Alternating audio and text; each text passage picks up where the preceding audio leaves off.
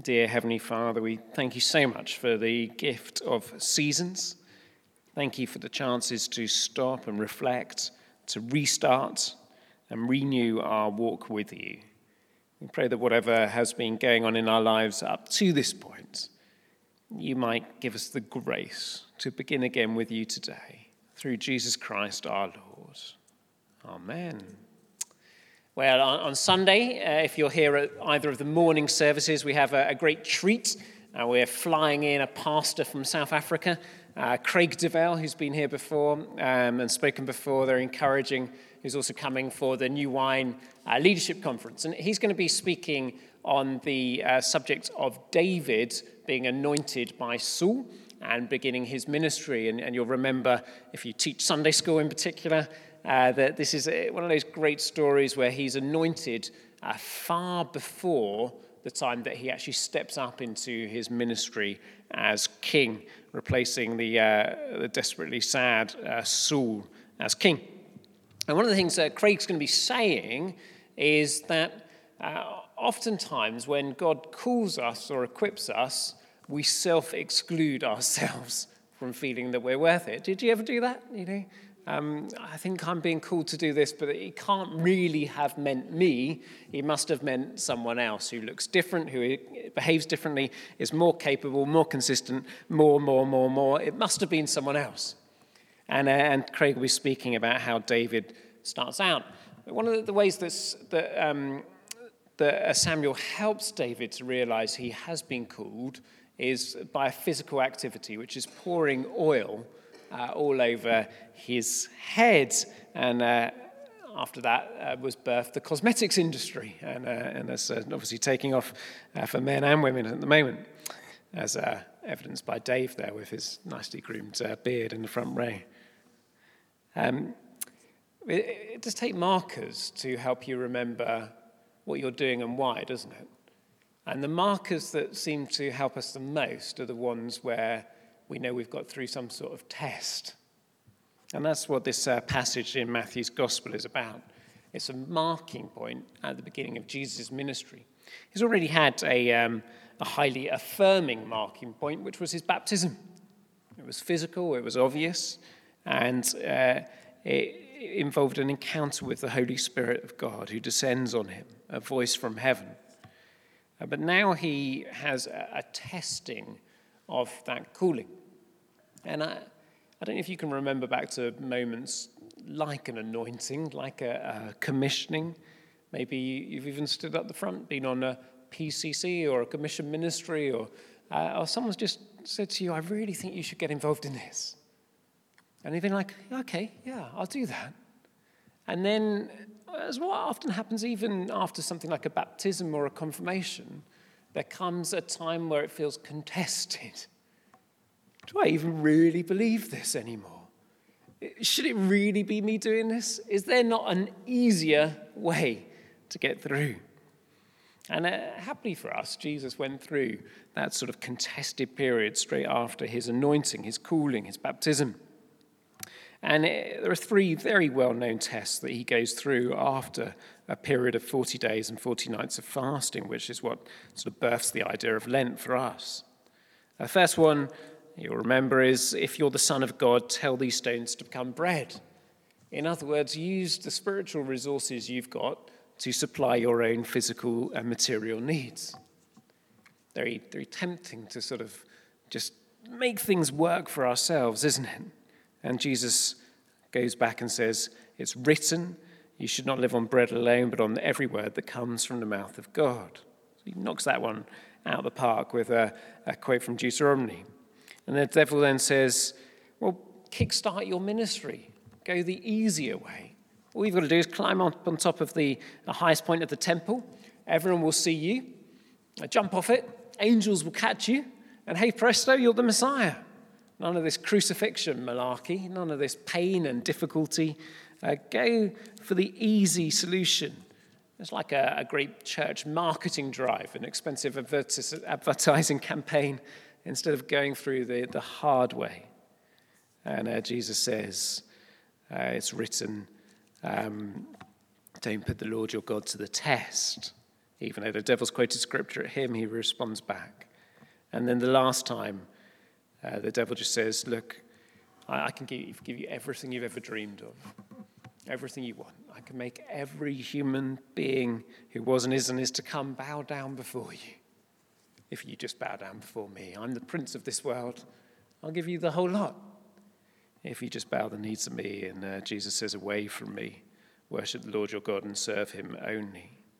3 temptations battered away. Through a lot of the 20th century, the temptations that were considered to be most likely to knock people off their perch relate to these ones. Money, the sense that wouldn't it be easier if I had a bit more cash? The desire for other things, the love of this life, as Jesus put it. And that's been a temptation for many people, knocking away from a dependency on God. I was listening in the car on the way over, not from home, from elsewhere, to an old chorus. It's, I want to serve the purpose of God in my generation. What is on your heart? Show me what to do. And then another one, I will offer up my life in spirit and truth. And these songs were songs that sort of invited us to say, God, I'll give you everything. And yet it's very easy to have but everything but. Could I feel a bit more secure in my bank account? Or I want this physical material stuff as well. So it just deflects us away. The second one, obviously, was sex. And we've seen, again, in the news recently, very sadly, how even some of the most godly-looking ministers can be diverted away from that. Not just ministers, all of us are tempted in different ways. And sex has been something that's drawn many people away. And power is the one that is really related to here at the end, the desire for power and being in charge of something, ruling over, even if it's just one other person. It can be very tempting to hold on to power. I run a rota in a certain way and low behind the person who gets in the way of how I run it. Power is an attractive thing to us, but one that diverts us away from God. And money, sex, and power have historically been the great sins. But I was listening to someone recently saying, I wonder if distractedness is the great sin of the 21st century. And this is much more subtle, isn't it? An inability to give full attention to God. And I suppose that's what Lent gives us the opportunity to do, is to say, how distracted am I? Because in the root of distractedness comes the problem with all the other things. If we're distracted from God, then money becomes more attractive, other temptations become more attractive, our own little universe becomes more attractive. Distractedness seems to be almost at the heart of slipping away. And that discipline that Jesus does of 40 days and 40 nights without all the props around him is an incredible gift to us as a pattern for church life. If, like me, you come from a non-Anglican background, things like Lent and Advent sort of come up upon you, like, oh, where do they come in the Bible? What's the importance? But actually, if you sort of seize the rhythm of the church calendar, it can be an incredible sort of relocating moment. I don't know if you've set any sort of Lenten resolutions, or you're going to try and pick up a spiritual discipline or two over this time. I've decided on one or two for myself this year, and it feels like an opportunity for a detox, a sort of spiritual detox. I know I'm distracted easily, so what about if I just focus for 40 days and see what happens? And you'll know, if you did Freedom in Christ course with us a few years ago, that apparently 40 days or 6 weeks is about how long it takes to rewire your neurons in your brain. So if you keep doing something for 6 weeks, your brain fundamentally changes physiologically, and it becomes your new normal. So it means that getting through week 1 to week 2 to week 3 it can be quite difficult. The first couple of days, you can do almost anything, can't you? But if you're going to persist in it, then you begin to get breakthrough. And whatever the habit you may be taking up or putting down is, I just really recommend to you to resolve to persist in it not like a New Year's resolution, but as a general spiritual discipline. And to begin with this attitude, God, I'm not sure I can do this on my own. I'd like to do this, but I trust that if you help me and I choose to join in with you, we can do this together. It's similar, but incredibly different to the I'm going to do this for Lent.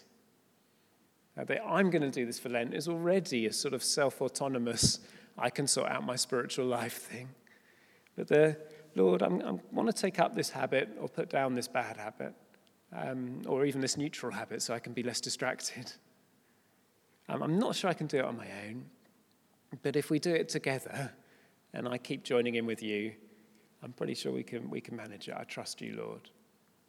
It's same result, same idea, but actually if you get through the first one in your own strength, at the end of the day, you'll be as far away from God as at the beginning, because you'll be like, oh, I'm fine. But if you do the more humble one with God, you may find that you've actually got a lot closer to him because you've relied on his strength to help you through. And there may be a little thing in there that makes you just think, oh, okay, well, actually, what I was planning on doing, I'm pretty sure I could manage. And maybe the thing you were pretty sure you could manage isn't a big enough ask of yourself. Because if you can do it on your own, you don't need God's help. You almost need something where you're like, actually, I really do need God's help. Jesus' fast is obviously an absolute one and a sensationally ridiculous thing to do unless you have got God's help. I'm not suggesting anyone does that sort of an extreme level of fast here.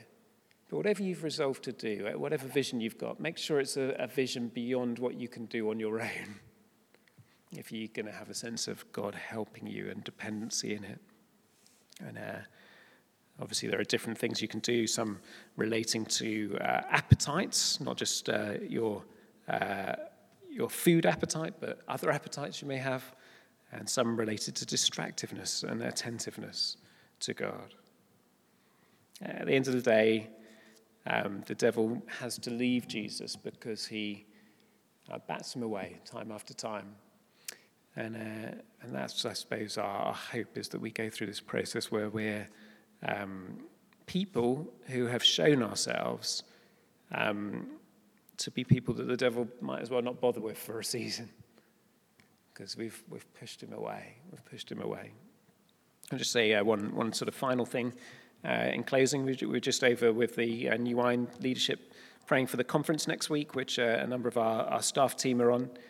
And one image I had at the beginning was of a chessboard being reset.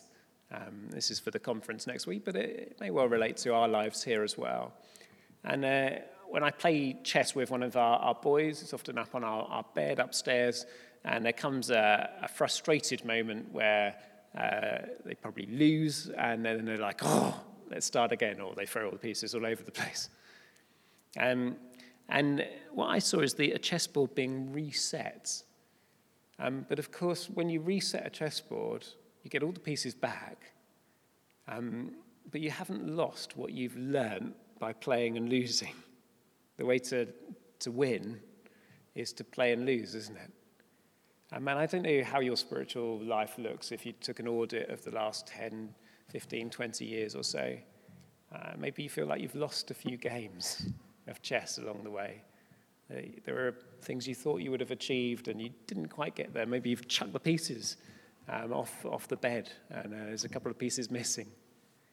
And God's saying, look, come today and let's reset the chessboard.